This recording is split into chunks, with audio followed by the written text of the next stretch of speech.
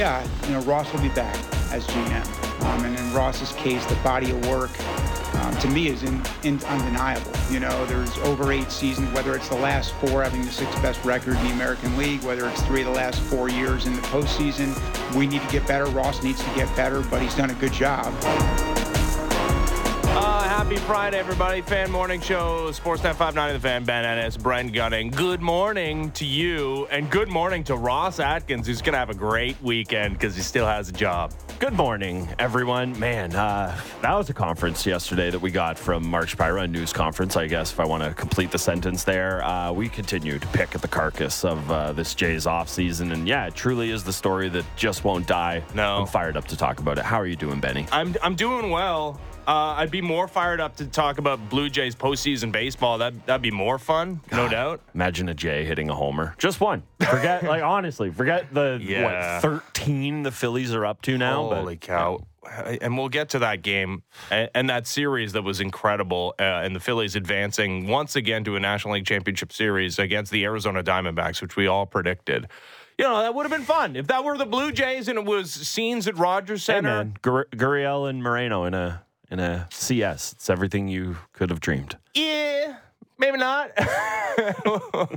That subject was broached yesterday during the Mark Shapiro news conference. You're right. That guy you traded away. Why'd you do it? Yeah. I struggle because I want to call it a press conference, and I know press, we can't call it a press conference, media conference, news conference. It's a press conference. People know what press conference is, okay? I understand, not everybody's taking their story to the printing press and then, the long stories coming out on newsprint. Can't we just call it a press conference? I fluctuate all the time between absolutely loving the semantic debates between if it's a press conference, a newser, a media conference. Newser is, I think, actually my favorite because then we get to pretend it matters as much as things in the world, which, let's be honest, it's sports. So, I love the semantic debates, though.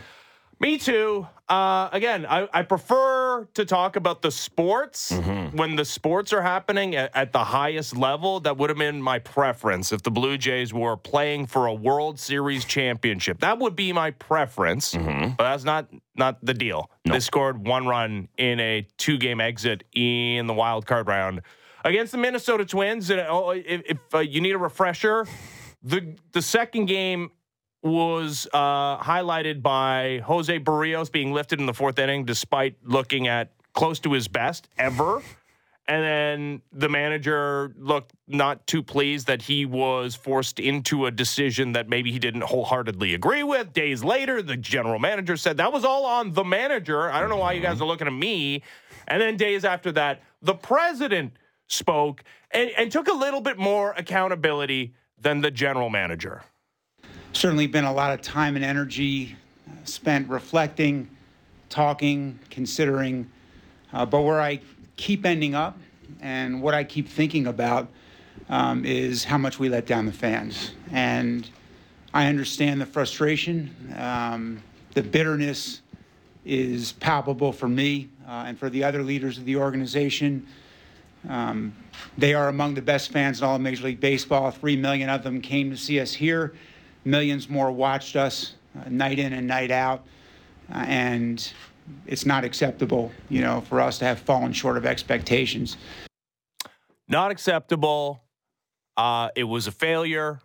It was, later on he talked about the buck stopping with him. He's the president of the Toronto Blue Jays. Yeah. It's say what you will, and you don't have to like Mark Shapiro either. You don't have to like this front office as a whole, but I think what's undeniable... It's good news for a lot of people. I think it's undeniable that Mark Shapiro packages the information a little bit better than Ross Atkins. And not to say that Ross Atkins isn't a smart dude. I would just say from a presentation standpoint, which, again, maybe is not the most important thing when it comes to being an executive. From a presentation standpoint, Mark Shapiro has it down a little bit more than Ross. That is literally just stepping over a piece of string on the floor to clear that bar.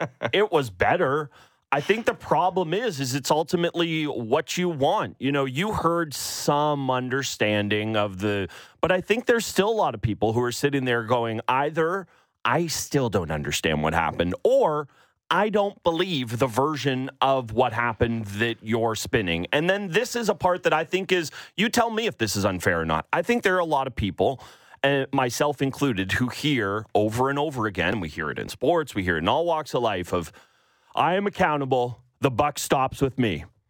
And that is why I will continue to have this job, and there will be no consequences for anyone involved. I'm not saying that Atkins absolutely had to go. If you're asking me if I'd fire the GM, yes, I would fire the GM. But I can understand that. But I think a lot of people just hear the word accountability, and then there is no price to be paid, at least from the outside looking in. And they say, was it message better? Yes, anything was better than Saturday. But I still think a lot of people did not like what they heard yesterday because, and I understand you want to keep some things in-house, but when you talk about accountability and transparency, and there is still a little bit wishy-washy in terms of what happened or the meetings leading into it, and they've told their truth, their version of it, but I just don't know that most people are buying that. Yeah, okay, so what do you want to be upset about? Do you want to be upset about the... It's a lot to pick at. Yeah, okay, are we talking about this team underperforming offensively, only winning 89 games, just slipping into the playoffs? That's one conversation for sure. And losing both games and only scoring one run against the Minnesota Twins? Or do you want to be upset about the in-game management stuff, the way it was messaged, the decision-making itself, how the information flowed, how the players on this Blue Jays team seemingly had no idea what was going on? Because I think those are two separate things. Totally. Both very consequential, but very separate, in my opinion. I think the one that is most impactful is, the 89 wins, and this front office expecting this team to score a lot more runs than they did, and Mark Shapiro talking about, hey, we got a bunch of hits, we didn't score enough runs, and that's an issue. And I will say, okay, Ross Atkins, I watched what you watched on Saturday. That wasn't great. There's no leader in the world who looked at Ross Atkins taking seemingly no accountability and said, that's a good move. That generally results in positive feelings throughout the organization. But there has been a little bit of a loss of perspective here when it comes to what the Blue Jays have done. He's right, over the last almost a decade with Ross Atkins and Mark Shapiro, and even specifically this season, while it was a pain, man, holy cow, to get to 89 wins and into the postseason, not a lot of joyous moments for this Blue Jays team. Did they play 500 games this year? Why did the year feel so long? It does feel like it. But it must be said that, there are two sides to playing baseball. There's the offense, which wildly underperformed. Blue Jays did not score enough runs. That was a big-time issue and something that needs to be addressed. And part of that was decision-making, not so much in free agency, because the free agent they went out and got actually performed. When Brandon Belt was healthy, he performed. And Kevin Kiermaier, who was disappointed with Kevin Kiermaier's performance this season. Specifically with the trade of, Gabriel Moreno, Lourdes Gurriel Jr. for Dalton Varsho patrolling left field. His offense left a lot to be desired. But they suppressed runs. They were one of the best teams in Major League Baseball in opponents' runs scored and ERA, which is part of the general manager's job. Like, he has two jobs: score runs, stop the other team from scoring runs. And he's also throughout. I don't want to sound like an apologist here, but I do feel like the warning pendulum. You were getting there. I know the pendulum is swinging so far to one side that there does need to be a level of perspective that's brought back to the table. That he's right. Like, there's a bunch of other teams that spend a lot more money than the Blue Jays that are outside of the playoffs, had way more disappointing seasons than the Blue Jays, who did factually get into the playoffs, 89 wins, didn't win a game. Get that. It's all disappointing. Like, I'm talking about levels of disappointment. But who's more disappointed? The Padres, or the Mets, or the Yankees, or the Blue Jays? So I think perception means so much with this, and it is interesting when you bring up those other teams that spend a lot of money, and maybe this is just perception on the outside looking in, and maybe it's super unfair to the guys that are here. But I think when you bring up those two teams specifically, a lot of people who are fans of the Blue Jays will say, I got no doubt that Steve Cohen is going to make heads roll. And whether somebody actually gets fired or not, that team's going to look different because he is a billionaire, wants to come in and make all that. And we've seen San Diego has just done this a million times. The other thing I think of with this is, yes, congrats, honestly. We have given this front office, rightfully so, plaudits for the job they have done building up this pitching staff. And hey, we probably don't talk enough about the fact that they built up the pitching staff so much to the point that they could use a Cy Young or lose a Cy Young finalist, and it really didn't affect the pitching side of this team one iota. Kudos, honestly, wonderful.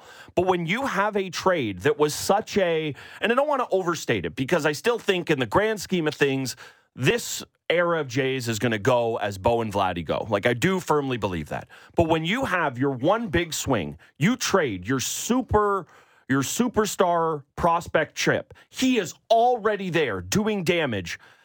I'm not saying you have to get fired for that trade, but that is a trade that demands accountability and not just saying, I screwed up. So I understand what you're saying about pointing out that there have been strides made and keeping some continuity really is a good thing. But that's what Shapiro is here to do, is keep the continuity. Yeah, it seems pretty clear that they are. Like, if you were of the belief that Mark Shapiro and Ross Atkins are attached to the hip, you were emboldened in that. Yes. That was his handpicked general manager after Alex Anthopoulos did not take the money to remain in his role, and despite the fact that Mark Shapiro probably didn't want that. And there was some pressure put on him to even offer him a contract to remain in the Blue Jays organization. But this was a guy brought over from Cleveland. But even, okay, let's specifically talk about the Dalton Varsho trade. Let's. I agree. It's a bad trade. I wouldn't have done it.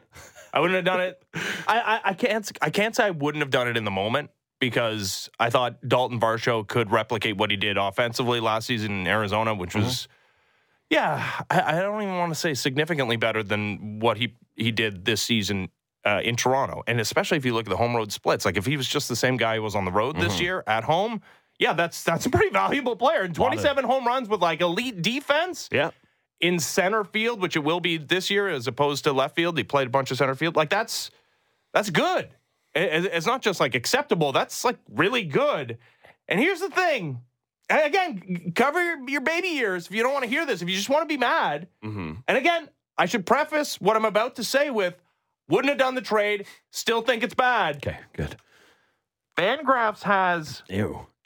Fangraphs... Yeah, say it in that voice. Fangraphs has Dalton Varsho with a higher WAR in the year 2023 than Gabriel Moreno. Now, Gabriel Moreno didn't play as many games, and Gabriel Moreno was injured throughout the course of the season, and Gabriel Moreno seemingly in the postseason has found a power stroke. Hey, nerds, what's the playoff WAR look like? We'll see how this... Again, it's the numbers... There is a statistical argument to be made that, hey, you hear Mark Shapiro say, I like the trade this year, and you're like, what the hell are you talking about? There's a number to back up what he's saying. I think the problem with just I like the trade is there's no good answer to that question in the moment. Is Gurriel and Moreno are hitting playoffs and they're hitting playoff homers and their team's going to the NLCS. There is no good answer to that question right now. And I do think you're right to point out that it is entirely possible that Dalton Varsho is next year's Yusei Kikuchi, where you go, this guy. And the problem is that when the wheels started to come off at the end for Kikuchi, it didn't matter because you didn't trade the top prospect in your org for him. Right. Dalton Varsho is going to have to be, and I'm not even talking about from a team building perspective. There's a world from a team building perspective where he's your eighth hitter and you just go about that can happen. But from a fan base perspective, especially forget Gurriel. It hurts now, but forget him. He's a free agent. Exactly. It's at the conclusion of this season. Will never matter again. You won't have to watch him in Arizona Diamondbacks, whatever, maroon. Gradient teal or whatever they're wearing. Yeah, they're right. You're right. Teal is a part of it, but also maroon. Yeah. Man. Ugly. Whatever it is, ugly. Underratedly horrible uniforms in Arizona. Somehow they look like they play in the XFL or the Arena Football League, and that's a different sport. But because of what Moreno, and look, it's possible, much like it was possible Varsho has the year he had, it's possible this is the greatest season Gabriel Moreno is ever going to have.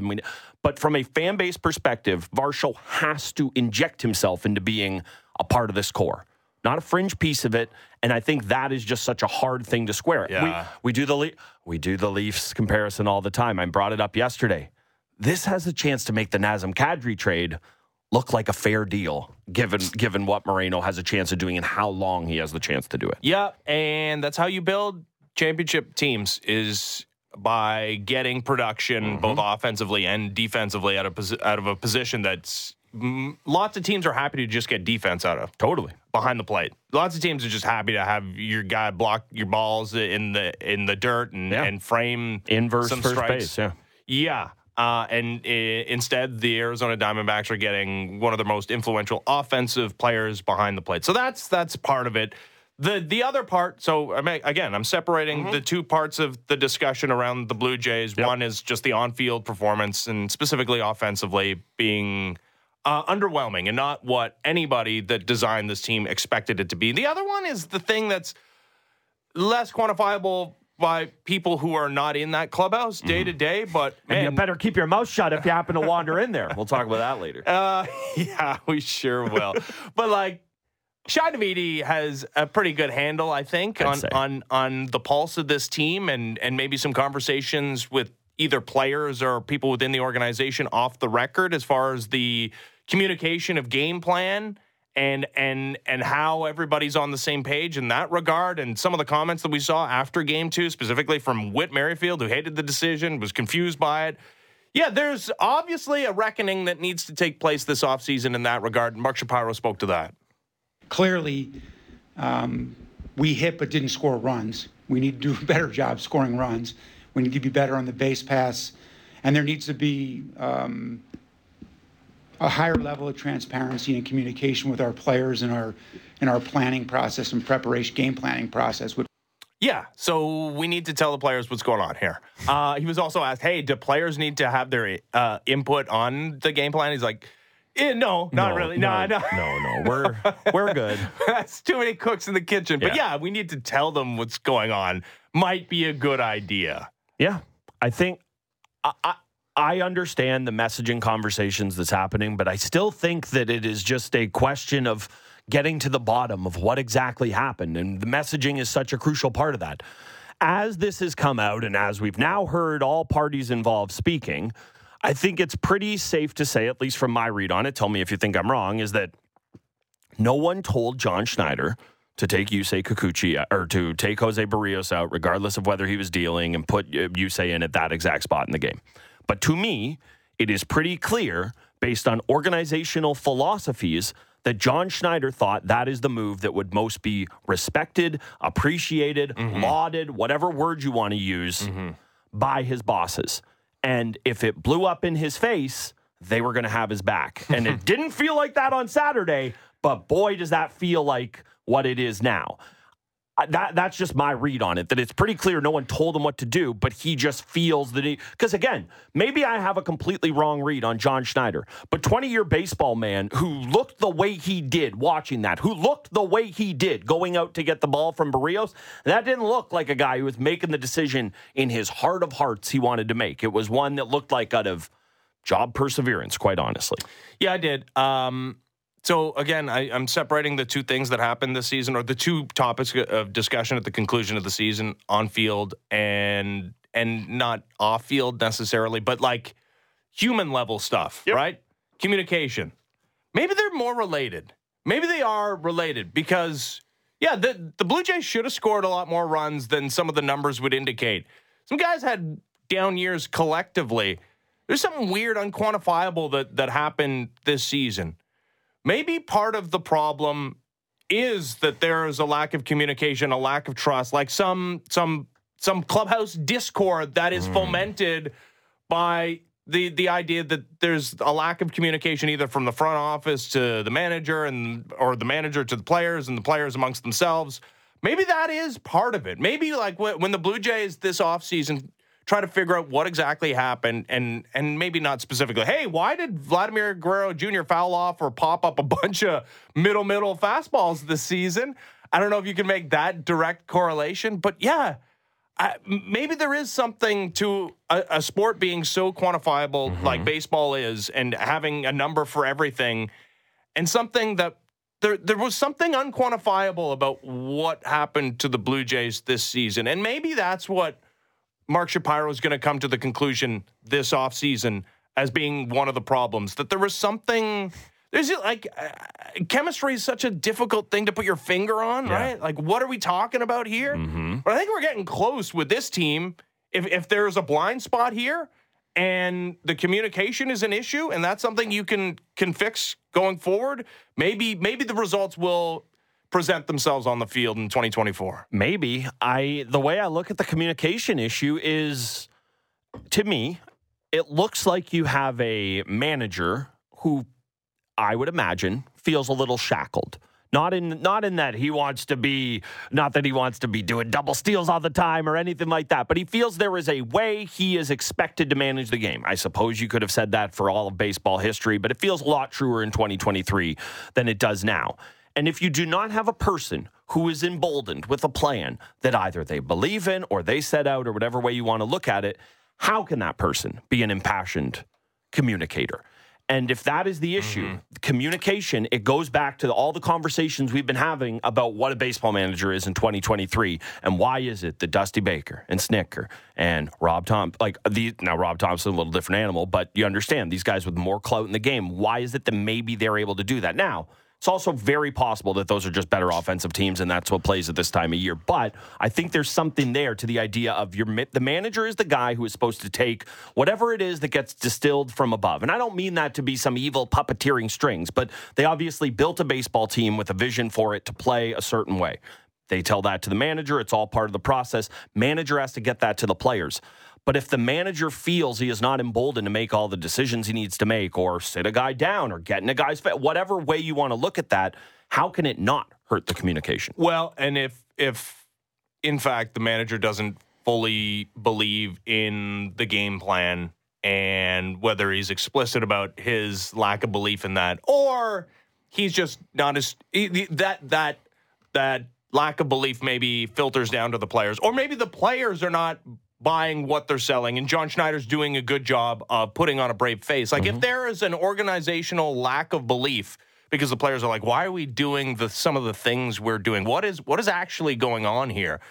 Could that, I mean, you hear about it, especially this time of year, right? Like the Diamondbacks, I think, it was Evan Longoria after they completed the sweep of the Los Angeles Dodgers, like, belief is incredible what it can do to an organization. If you have it, what you can do this time of year, if you believe in what's being built, there's clearly a lack of belief with this Blue Jays team. How can you not see that? And maybe that's what we're talking about when it comes to the top-down stuff, the lack of belief trickling down to the players. I threw out the idea at one point in time when this Jays team was really going through it that they just needed to bean somebody and get in a fight. Man, the more it seems like it's like they needed a Ted Lilly in there to mix things up. I continue to, you talk about the heebie-jeebies and the unquantifiable stuff in baseball. That stuff matters, man.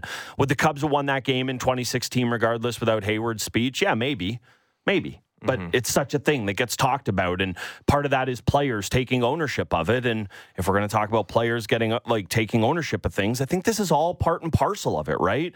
You have a guy in, George Springer, who's brought in to be your leader. He has at times looked like exactly that guy, but it's hard to lead when you're on the IL at times, or you're not performing the way you would like. This is, we've heard it from everyone close to it. This is either they believe it is wholly Vladdy's team or it is supposed to be Vladdy's team. How can it be your team when you're having the down years you're supposed to have? So I just think, yes, there needs to be communication, but there has also not been the kind of galvanizing forces. Do I think the Phillies are going on the run they're going on because Rob Thompson is telling them this is exactly our game plan? No. Bryce Harper and Castellanos are just going deep every third at bat, and that's kind of the difference there. And it is about players putting the team on their back. So I think all these things are interconnected. It is truly just a spider web of problems right now, it seems like, for the Jays. Yeah, the Phillies have belief, and part of that is because they've already had success, right? Boy, does that foster belief. Yeah, when you make a World Series in a previous season as a wild card team as well, despite the fact that you finished 14 games back of the division-winning Atlanta Braves. You knocked off the Braves last year in the DS. Belief is a hell of a drug. Boy, is it. And the Phillies are very high on belief, okay? They're through to another National League Championship Series. Those pupils are dilated with belief. With a 3-1 win over the Braves. More home runs for them again in Game 4. Nick Castellanos with a pair. And no one even, well, I'm sure someone died last night, but not a notable thing. He normally goes yard. Catastrophe follows. Yeah, he's gone yard a bunch. 4 home runs over the last 2 games for Nick Castellanos, becoming the first player in Major League history to hit multi-home runs in back-to-back postseason games. Do you like him flashing the ring finger? I keep thinking he's flipping people off, and that would be, to me, way cooler. First time I did, but yeah, now it's like, it's become a thing in Philadelphia. You know what I did like, and what's not to like? I mean, his 11-year-old kid behind home plate, his dad, comes through in one of the most clutch moments that a player's ever going to come through. We all think that our kids look up to us. Oh, that's his kid that they showed on the broadcast. Yeah. I didn't know. Yeah. Yeah. I think Liam Castellanos is his name. We all think that we're our kid's hero. Oh, and God. I am. Could you imagine? I'm my kid's hero. Like, he looks up to me. There's just no debate. For now. But, like, imagine the contrast to, hey, he looks up to me because, like, I can throw a baseball harder than an 8-year-old, right? Yeah. And I can catch a baseball with my bare hand. He likes that. He whips it at me, and I'm like, Dad throws down the glove. Yeah. Like, that's... Nick Castellanos hit 2 home runs in a playoff game at home in front of some adoring fans for his 11-year-old son, and then pointed to, like, that's unreal. I don't know how you would go on with your life. Like, how do you live in the same household as that person? Like, what happens at breakfast the next day? And Nick's like, hey, Liam, time to clean up your room. Like, how do you question what your dad says when he hit 2 home runs to win a playoff game in a playoff series? It's so funny you say that because my mind I have had this exact thought, but not about athletes. I have had it about, like, kids of broadcasters. Like, it's like the idea, we got one here, the idea of, like, Ben Schulman getting scolded by the voice of Sunday Night Baseball or whatever. Like, it is always so jarring to me. Yeah. But yeah, the Castellanos thing, I don't understand it because you're right. It's like my kid, man, I fill in on Kipper and Bourne a couple times last year, and I'm on TV. Daddy's on TV. Via YouTube, and it's like, whoa! I could truly tell him to do anything. He's a king. And I was just talking. I can only imagine what it's like. Yeah, that was awesome. I honestly, I was just like kind of sound low, was not half paying attention, but wasn't really like engaging with play-by-play. I had no idea that was his kid. Yeah. Liam hasn't attended a lot of games, apparently. He's been in school, and he's just shown up during the postseason. He got good seats. He was going to school last night. Yeah, learn that. Yeah. What? Honestly, like, get it, go to school. But if you could do that, do that. Yeah, that was pretty sick. I wish my dad hit 2 home runs in a playoff game. Boy. 4 over a 2-game span. You know what? I got to be honest. The type of person I am, I already have complete lack of belief in myself at any given time. And that would just be like, well, never going to be my dad. Oh, well, might as well just go dig a ditch. That's that. That's it, Liam. Best of luck trying to live up to what is in front of you. All right, so the Phillies are the most exciting team remaining in the postseason. They were the most exciting team, I think, going into the postseason. That's part of the discussion. I think now that we have a larger sample of who the Braves are and the mentality that surrounds them, I think there's a whole bunch of people that are rooting against the Atlanta Braves who depart this postseason in pretty hilarious fashion. Not just losing to a good Phillies team in back-to-back seasons after being one of the best teams in all of Major League Baseball, not playing a competitive game for like the last 2 months because they've been so home and cooled out, and the roster being just filled with superstars, and Ronald Acuna Jr. being the first 40-70 player in the history of the game and going to win the MVP. But we're learning more about the Bryce Harper staring down of Orlando Arcia in Game 3. So the contention was that after the double play that ended Game 2 and the incredible comeback by the Braves to even up the series, and for those who forget, Bryce Harper was on first base representing the game-tying run. Nick Castellanos hit a scorcher to center field, which actually had an expected batting average of .670. Michael Harris made a great catch and then doubled off Bryce Harper at first base to end the games. First time in, I think, playoff history that a game has been ended by a double play started by an outfielder. And apparently after that, in the clubhouse, but after the clubhouse had been open to the media, that it was reported Orlando Arcia, Braves infielder, said, "Attaboy, Harper," which is like in the realm of things that you can say to disparage another person. The absolute bottom? Yeah, it's pretty low. But it was not directed at a reporter. It was reported upon by multiple reporters, and Jake Mintz was the guy that had the finger pointed at him at Fox Sports. But then Chelsea Janes of the Washington Post came out and said, I also heard it. I also reported this. I don't know why this guy is getting all the heat for this. I gotta say, Chelsea Jane, better than me. Yeah. Deciding to run in there going, I'll put my hand up and eat half of this. I would have been. You would have Ross Atkins it? I would. Oh, that's the new one? I would have Homer Simpsoned into the bushes. But yeah, I would have. We're all accountable for this. Mostly him. Yeah. So this has turned into an opportunity for players around Major League Baseball to weigh in on how they feel aggrieved when reporters, one, like even enter the clubhouse seemingly, and they don't two, like it. Report on things that they see, including Blue Jays' own Kevin Gossman, who tweeted out, "It's ridiculous us players have to watch what we say in our clubhouse, capital O-U-R. Some of y'all, man, all I'm saying is that you should not be allowed to quote a player or say you heard something like this in a clubhouse when you, the reporter, are not talking to that player." I disagree. I do as well. I think there's a gray area here. I'm not saying what Kevin Gossman is saying. I mean, he's wrong in the way he is saying it there. There is not zero merit to what he is getting at. But, I mean, I've been in rooms. I haven't really spent much time in home baseball clubhouses. I've mostly covered road clubhouses. I've spent time in there, and it's open. But it's also the understanding of, and maybe they don't feel this is fair and tough. The CBA feels otherwise, is that it's much like being a celebrity out getting groceries. It's like you're in public. That's the right. media has come in. If you want to say you're whatever about Bryce Harper and you don't want anybody to see it or hear it, do it before the media. It is not as though last out of the game, doors fly open. There is a cooling off period. Yeah. It takes time for people to come down. The players have to make their way down the tunnel. It is not a media sitting in the clubhouse waiting for the players to come in situation. So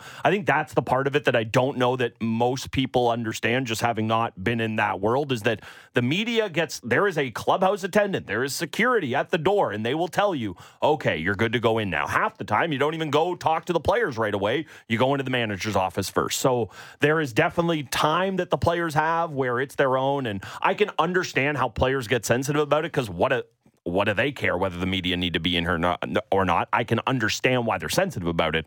They're wrong. A reporter it reports on things. Yes, like not to get too literal. Pedantic.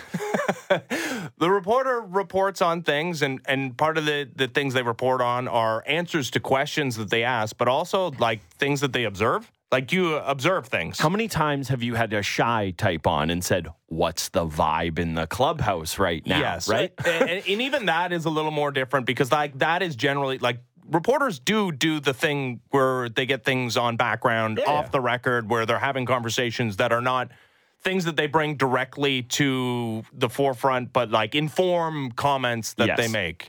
But yeah, when the clubhouse is open and you can see with your eyes something happening, Mark McGuire having Andros Steendion in his locker, you're not digging around if you see it, if you observe it, you're allowed to talk about it. Bingo. Chelsea Janes, he yelled the phrase when cameras and recorders were rolling, "I have audio." Had he done it at a slightly different moment, a camera sending an interview live to the truck might have caught it. Would you be eviscerating that network, or would you say that shouldn't be said with cameras around? Suggesting you shouldn't report something said in the presence of more than a dozen reporters because it, quote, wasn't meant to get out, unquote, is suggesting reporters shouldn't be protecting players or should be protecting players from themselves. That's not our job. It's theirs. And he said, attaboy Harper. It wasn't a slur. This is where I love it. I would add parenthetically.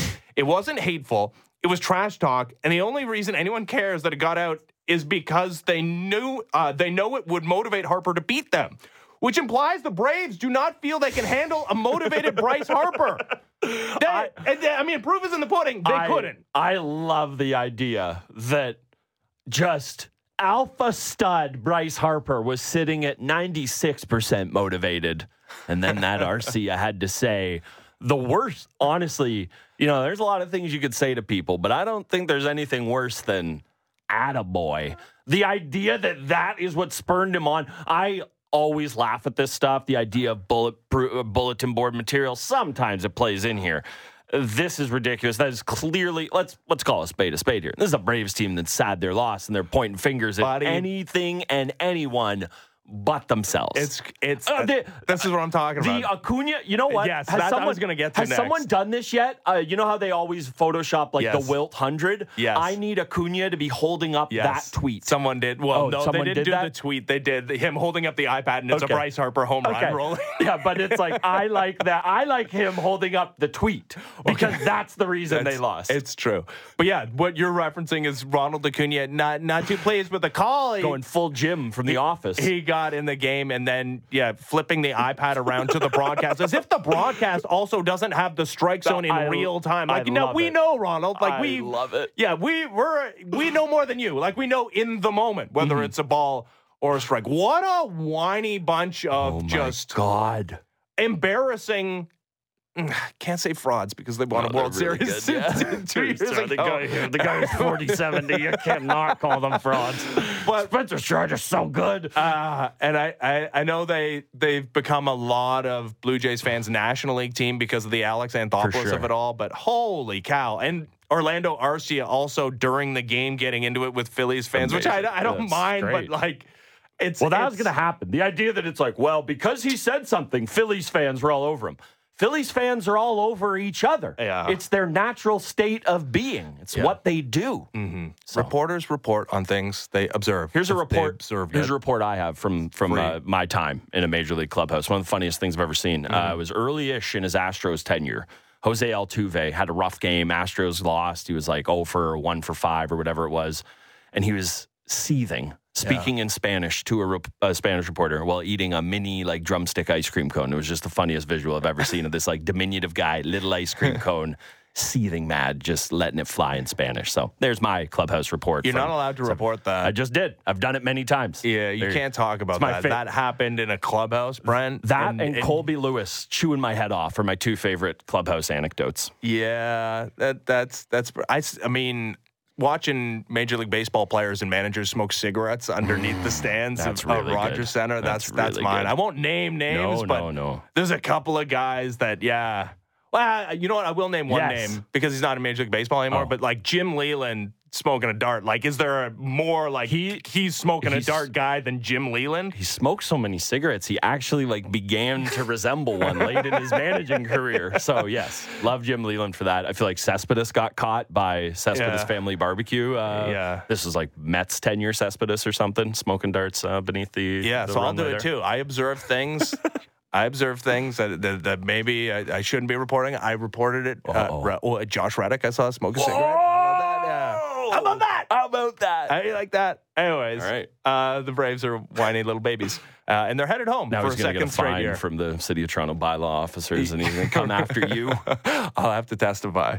All right, when we come back, we'll get you set for game number 2. Maple Leafs on Hockey Night in Canada, welcoming in the Minnesota Wild, who won their season opener yesterday. We'll talk about some of the other action around the National Hockey League yesterday. As Fan Morning Show continues, Ben Ennis, Brent Gunning, Sportsnet 590 The Fan.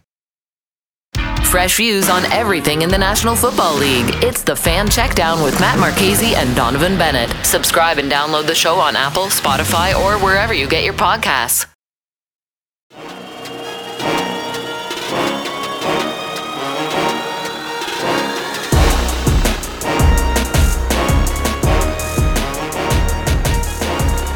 Fan Morning Show, Sportsnet 590 The Fan, Ben Ennis, Brent Gunning. Maple Leafs, day off yesterday.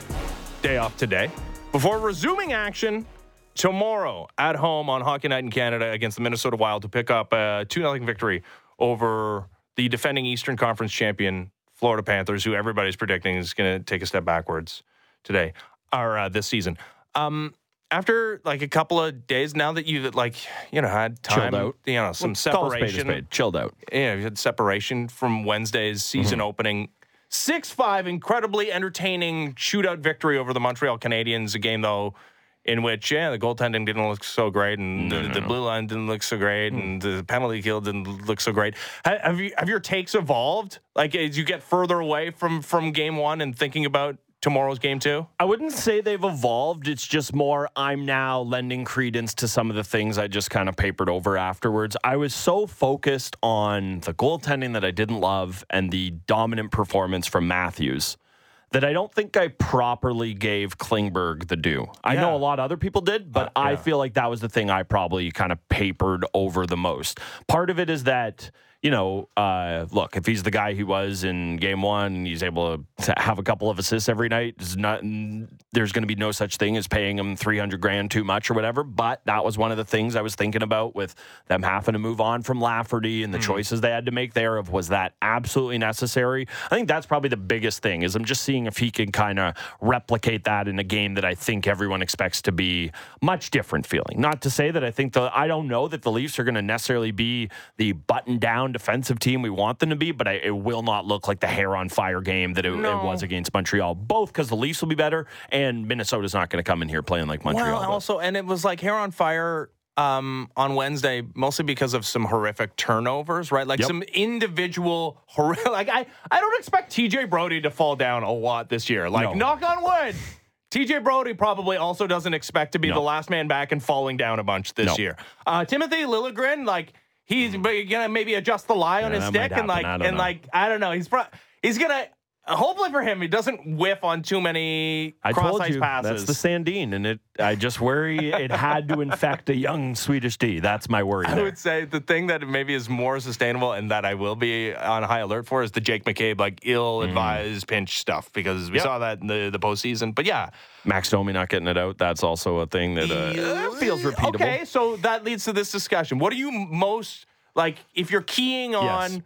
From scrutinizing what could be a building issue for this team or what could be a building positive for this team, like what is the number one thing that you've got your eye trained on for tomorrow's second game of the season against the Minnesota Wild? I'm curious to see how much we get the tinkering Sheldon Keefe. That left side feels ripe for it. Yeah. I think Bertuzzi is going to get a nice long run with Matthews and Marner. I think look good in the second half of the game. And they do. And they did look good. And I think that makes all the sense in the world. So that's kind of set. But Max Domi doesn't, not to say that there's another great spot in the lineup for it, but there's no reason that Matthew Nyes can't jump up there, depending on what type of game you're getting out of Fraser Minton. I think that changes that question as well. So the way Keefe kind of deals with the interchangeability, not that they're interchangeable players, they're completely different in Domi and Nyes. I think that's maybe the biggest thing, because if this team is going to be good, if they're going to be great, if they're going to do all the things we expect them to do, the best players, they have to carry the mail. You need to have games like you saw from Matthews and Nylander and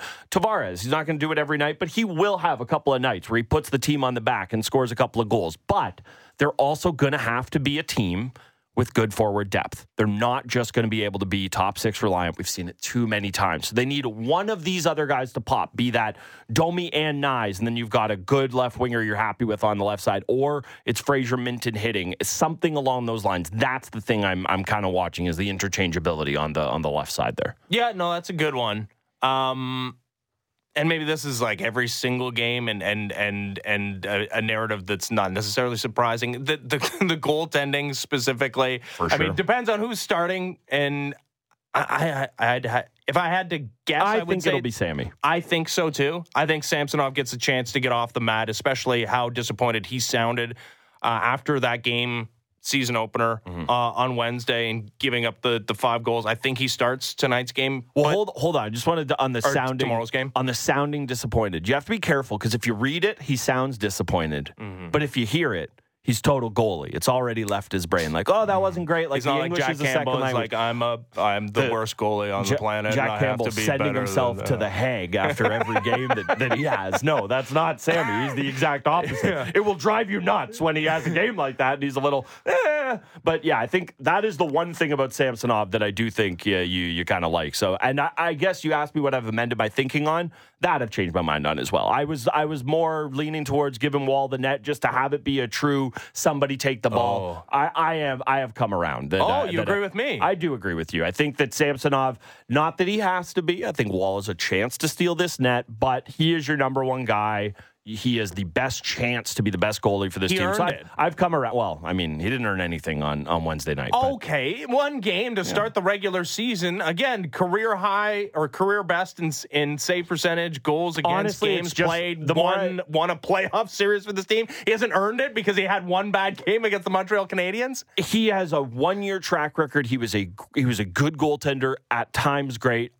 Don't yell at me. I've come around. I'm agreeing with you. He can get the net tomorrow night, okay? The other thing I'm keying on is the penalty kill, because we think about special teams as like the power play, despite the fact that they were second in the National Hockey League in percentage. Good.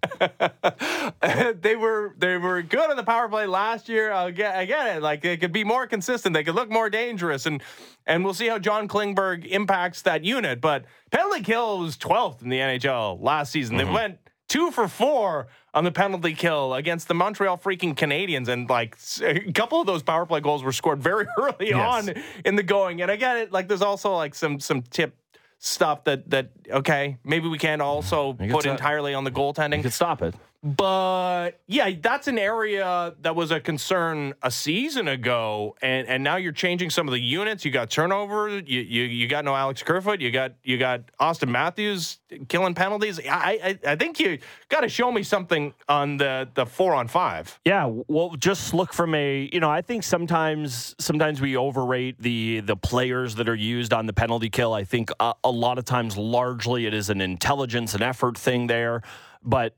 Look at that blue line.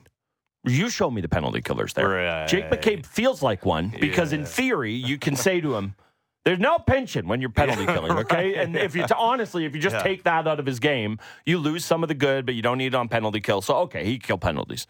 TJ Brody, he can kill penalties. I don't think people look at him and say, that is your stalwart guy who kills penalties. For all the bad we said about Justin Hall, and it was mostly you guys, not me. For all the bad that got said about Justin Hall last year, guy ate a ton of minutes on the PK for you. Now, you could say, hey, the unit was 12th best in the league. Is that good enough? Okay, fair argument. Well, it was better than when number 3, John Klingberg, killing penalties this year. They certainly look a lot better than that. Timothy Liljegren, you hope he takes a stride. You'd love for him to become that guy. He isn't right now. Mark Giordano is 40. That's just his official name. I've been giving people a lot of official names on this Leafs team. 40-year-old Mark Giordano.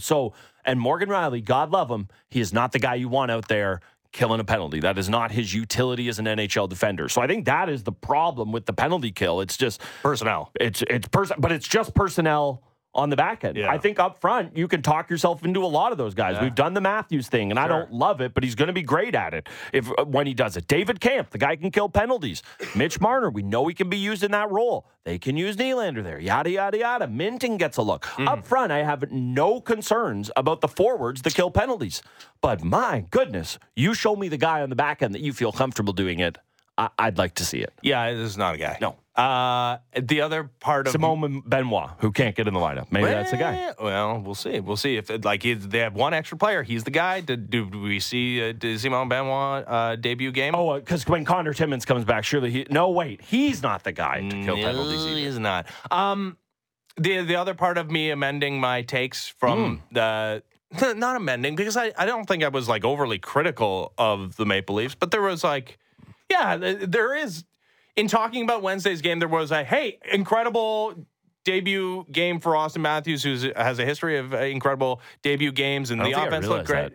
When we were talking about it yesterday, I saw the number. I heard those numbers from somebody else of his numbers on opening day. It's 12 goals or already like the leading or right up there for Leafs. That's what happens when you have a 4-goal game and then a hat trick. Like there's 7 right there. Okay, so that still scored them. Is that they won the hockey game, which is more than the Oilers can say. And then yesterday, it's more than the Sabres can say, who lost 5-1 to the Rangers. They've locked up their Twin Towers on defense there in Owen Power and Rasmus Sandin for the better part of the next. What did I say? Sandin. Would have been, man, if the Sabres, it would have been Christmas in Toronto if the Sabres gave Rasmus Sandin the Dahlin deal. They locked those guys up for the better part of a decade, and you got a guy in Tage Thompson who's an offensive dynamo. And I'm so curious about him this year. Well, and this is a team that scored a bunch last year. They couldn't keep the puck out of their own net. They only scored once yesterday, but holy cow! Like at some point, you figure the team that's riding the longest playoff drought in the NHL at 12 seasons is going to figure it out. Early indications not there, though. Giving up 5 against the Rangers, only scoring once. Lafreniere scored early for the Rangers, too. Man, that is the X-Factor player in the Eastern Conference, just FYI. If Alexis Lafreniere remembers he's the first overall pick and decides to become that guy, the Rangers probably win in the Cup. Just letting you know how that's going to go. So in terms of the Sabres, though, Thompson, I think, is a guy who's really interesting. He had a big shooting percentage jump. He grew as a player as well. I'm not saying that, but I'm not saying he didn't, but I don't know that he's ripe for his 50-goal year that everyone's penciling him in for. I mean, there's a case for a touch of regression there for sure. Not as a player, but just production-wise. Yeah. Maple Leafs picked up 2 points. It was not in ideal fashion, giving up 5 goals against the Montreal Canadiens, but 2 points is, again, more than the Sabres can say and more than the Oilers can say. Different expectations for both of those teams, but obviously, like, the conversations around those teams, very different than the Maple Leafs. And just as we expected, Lightning, Bruins, and Leafs, perfect atop the Atlantic to start the year. Yeah. Never going to change, is it? Really isn't. It's probably not. All right, when we come back, It's never going to change for the Kansas City Chiefs in that they take the regular season for granted, as they should. They use it as a 17-game practice session. Seemed like they were just playing with their food yesterday and winning yet another game over the Denver Broncos. We'll get into that. We'll talk to our pal Charles Davis of the NFL on CBS as well next. The Fan Morning Show continues. Ben Ennis, Brent Gunning, Sportsnet 590 The Fan.